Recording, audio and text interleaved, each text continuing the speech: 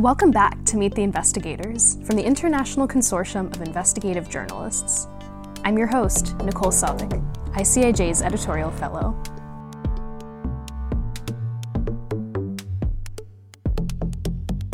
On October 30th, my phone blew up with notifications about the result of Brazil's presidential election. And perhaps, like some of you, I wondered why this election had such major international coverage. Well, today my guest is going to break it all down. Guilherme Amado is an investigative reporter who was born and raised in Rio de Janeiro. He's a news columnist for Metropolis and director of the Brazilian Association of Investigative Journalism. Plus, Guilherme spent years covering the two men who were battling it out for the presidency, Jair Bolsonaro and Luiz Inácio Lula da Silva, known as Lula. Bolsonaro, a far-right politician, was the incumbent. He's been serving since 2019. Lula, on the other hand, a left-wing progressive, already served 2 terms and was vying for his third. Barack Obama once called him the most popular politician on earth, until he was caught up in the middle of a massive corruption scandal. Although the election is technically over, the fallout continues. Even while Guilherme and I were speaking, he heard some surprising news from his colleague. Sorry, I think it's one of my reporters. The Bolsonaro party has just said that they don't recognize the result of the election. We'll get into that part of our conversation in a bit. Guilherme, thanks for joining us.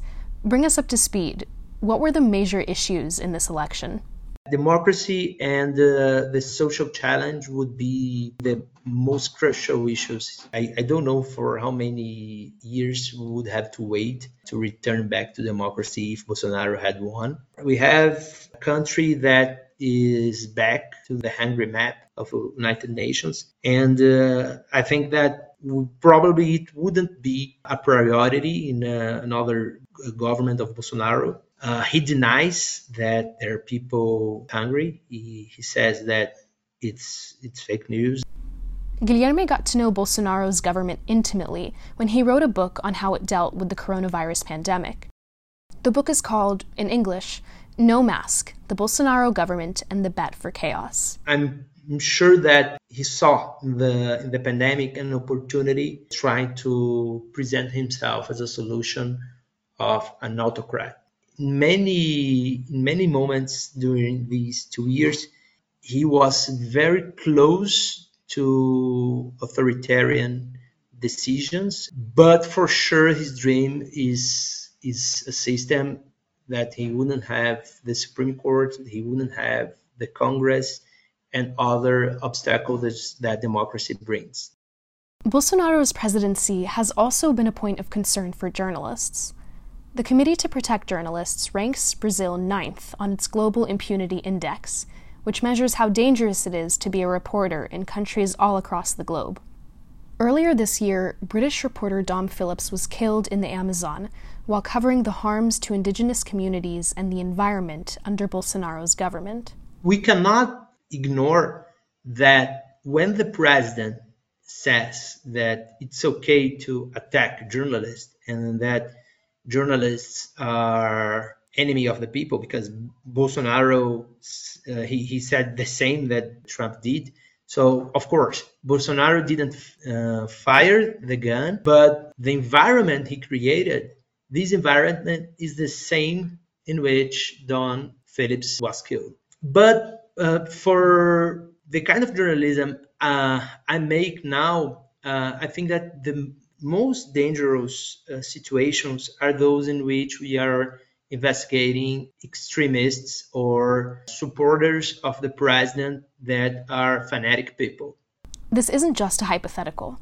Before the first round of the election in September, a minister's lawyer contacted Guilherme.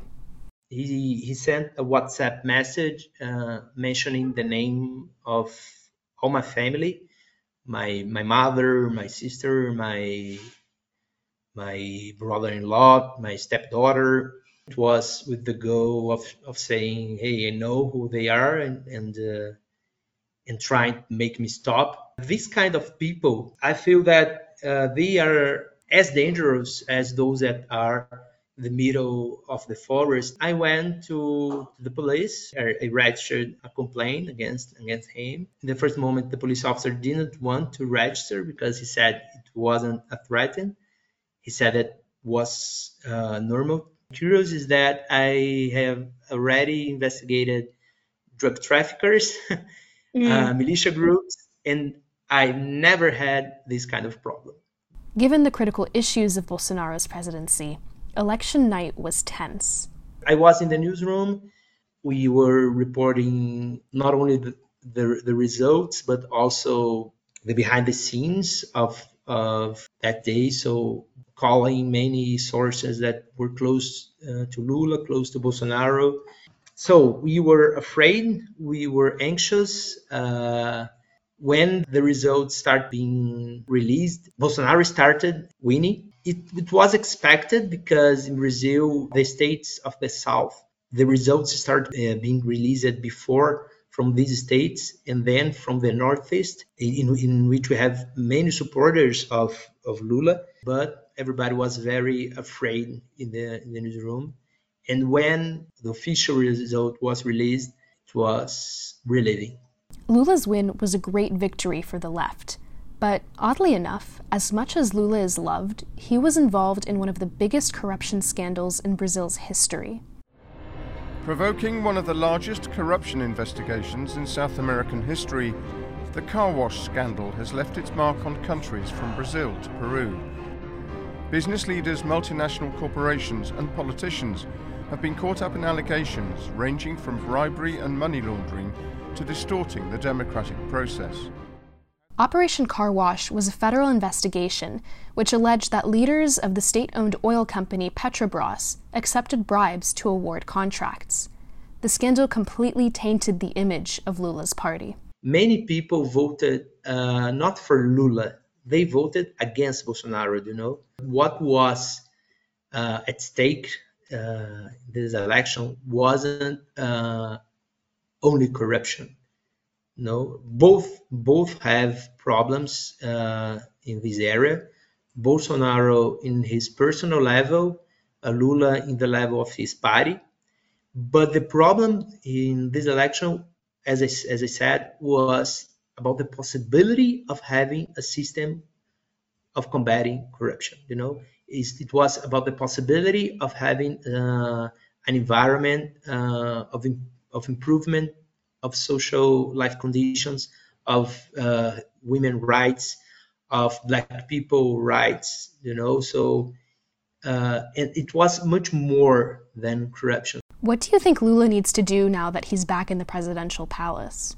He has a lot of challenges as well. He cannot accept again any big scandal of corruption. But more than that, I think that he himself, he has to be the example. Probably, it's almost impossible to have a government with any possibility of corruption. When it happens, I think that he has to be very serious and maybe fire the person while the person is being investigated and things like that to show that that things changed. Because we had a chance now with the defeat of Bolsonaro, but Bolsonaro is still very strong.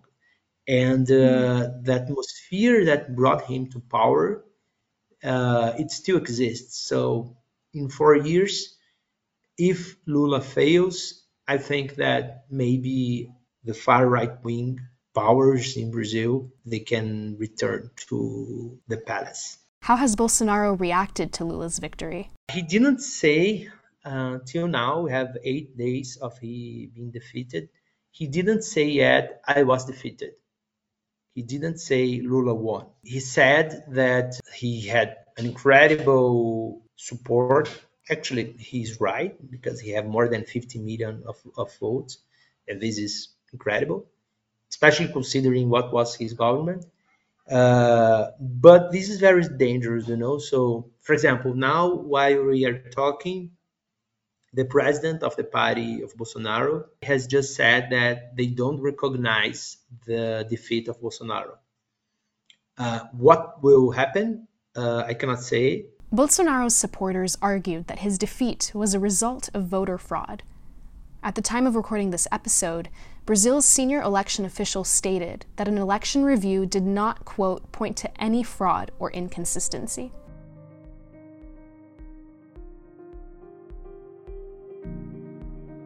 We're lucky to have Guilherme here to explain the fallout of the election, but as a journalist, he's covered far more than presidential politics.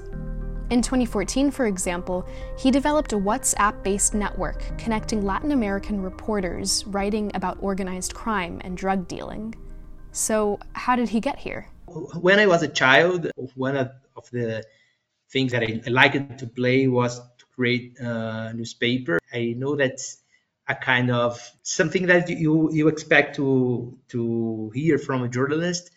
And I think that until I was 14 or 15 years old, I was pretty sure I would be a journalist. And then when I was a teenager, I got the idea that journalists would have terrible salaries, and terrible income. And I didn't like the idea of being poor and not having a job. On that time, it was the beginning of many layoffs in Brazil because of the digital transformation. And I think that somehow, because I had other journalists in my family, I was affected with that. So I thought about working in advertisement. And after 2 years working in an ad agency, I was totally unhappy. That environment didn't fulfill my dreams and my expectations for society and for the improvement of life conditions of everybody, especially in a country like Brazil that have many poor people. And then I decided, I will be a journalist. I will try to do my best, not have a terrible salary, and work hard. And here I am. You mentioned there was another journalist in your family. How did they influence you? Yeah, I'm talking about my aunt. She was like a second mother. And I grew up in an environment of many great journalists, many scoops. She has also worked in the kind of column that I do today. But I feel that especially this relationship with journalism as a mission, I think that's something that I learned with her a lot. And this is not 100% good. She didn't have the division of a personal life and a professional life, and I don't think that this is good. I tried to do it better than she did. Guilherme even shared one way he's trying to unplug. Because I need to relax, so I'm reading José Saramago. That's a brilliant Portuguese novelist that won the Nobel Prize. And he's fantastic because he creates stories that are that of course they don't exist. They're a little bit fantastic, but he uses these creations to talk about our current problems. And this one that I'm reading is probably in English is The Doubled Man. It's a professor of history that finds that there is a man in movies, an actor, very, very side roles that is identical of him. And he starts trying to find who is this man. But he tells in a way that's very funny and relaxing. For being a Brazilian in 2022, it's important to relax as well.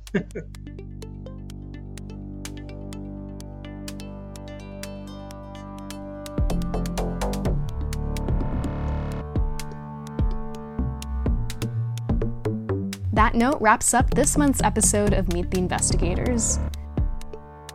Big thanks to Guilherme Amado for giving me the rundown on the presidential election and giving us all some more insights into the country's political landscape. Meet the Investigators is a production of the International Consortium of Investigative Journalists. This episode was produced and edited by me, Nicole Sodek, with help from Hamish Boll and Rudder. Don't forget to share the episode on social media using the hashtag MeetTheInvestigators. See you next month for our last episode of 2022.